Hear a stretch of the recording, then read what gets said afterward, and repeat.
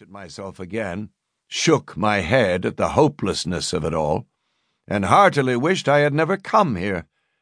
Of course, I could always bolt, but even that would not be straightforward. An island, for Christ's sake! What had I been thinking of? Sanctuary, I suppose. Somewhere out of the way and safe.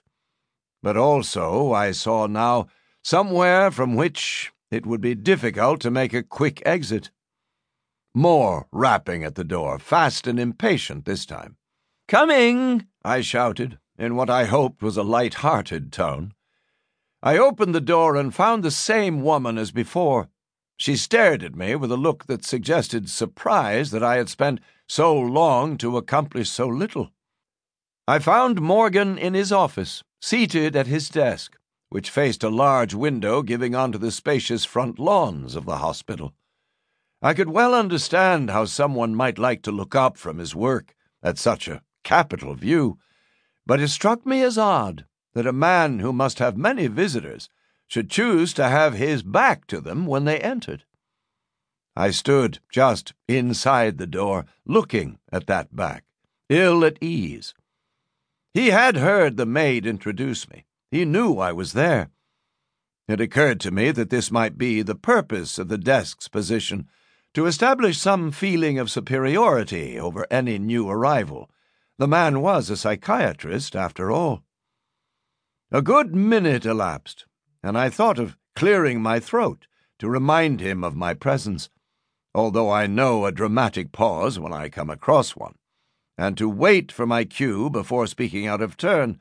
So I held my position, all the while conscious of the sweat leaking from my armpits, and worrying that it must eventually penetrate my jacket. I did not know if I had another. There was complete silence, except for the occasional echo of a distant door banging its neglect, and the leisurely scratch of the doctor's pen as he carried on writing. I decided I would count to 100, and then, if he still hadn't spoken, break the silence myself. I had reached 84 when he threw the pen aside, twirled around in his swivel chair, and propelled himself from it in almost the same movement. "Ah, Dr. Shepherd, I presume."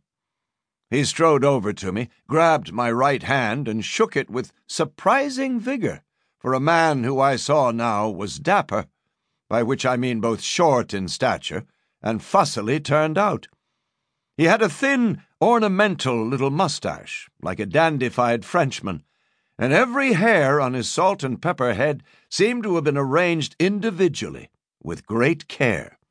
He had spent a good deal more time on his toilette than I had had means or opportunity to do on mine, and I felt embarrassed at the contrast.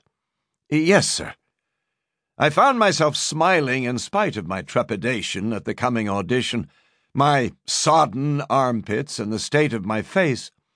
It was impossible not to, since he was grinning broadly. His cheerful demeanor lifted my spirits a little. It was so greatly at odds with the gloominess of the building. Finally releasing my hand, which I was glad of, as his firm grip had made me realize it must have been badly bruised in the accident, he stretched out his arms in an expansive gesture. "Well, what do you think, eh?" I assumed he was referring to the vista outside, so, casting an appraising eye out the window, said, "It's certainly a most pleasant view, sir." "View?" He dropped his arms, and the way they hung limp at his sides seemed to express disappointment. He followed my gaze, as if he had only just realized the window was there, and then turned back to me. "View? Why, it's nothing to the views we had back in Connecticut, and we never even looked at them." I did not know what to make of this, except that I had come to a madhouse, and that if the inmates should prove insane in any degree relative to the doctors, or at least the head doctor, then they would be lunatics indeed. "Wasn't talking about the view, man," he went on. "You're not here to look at views. I mean the whole place. Is it not magnificent?"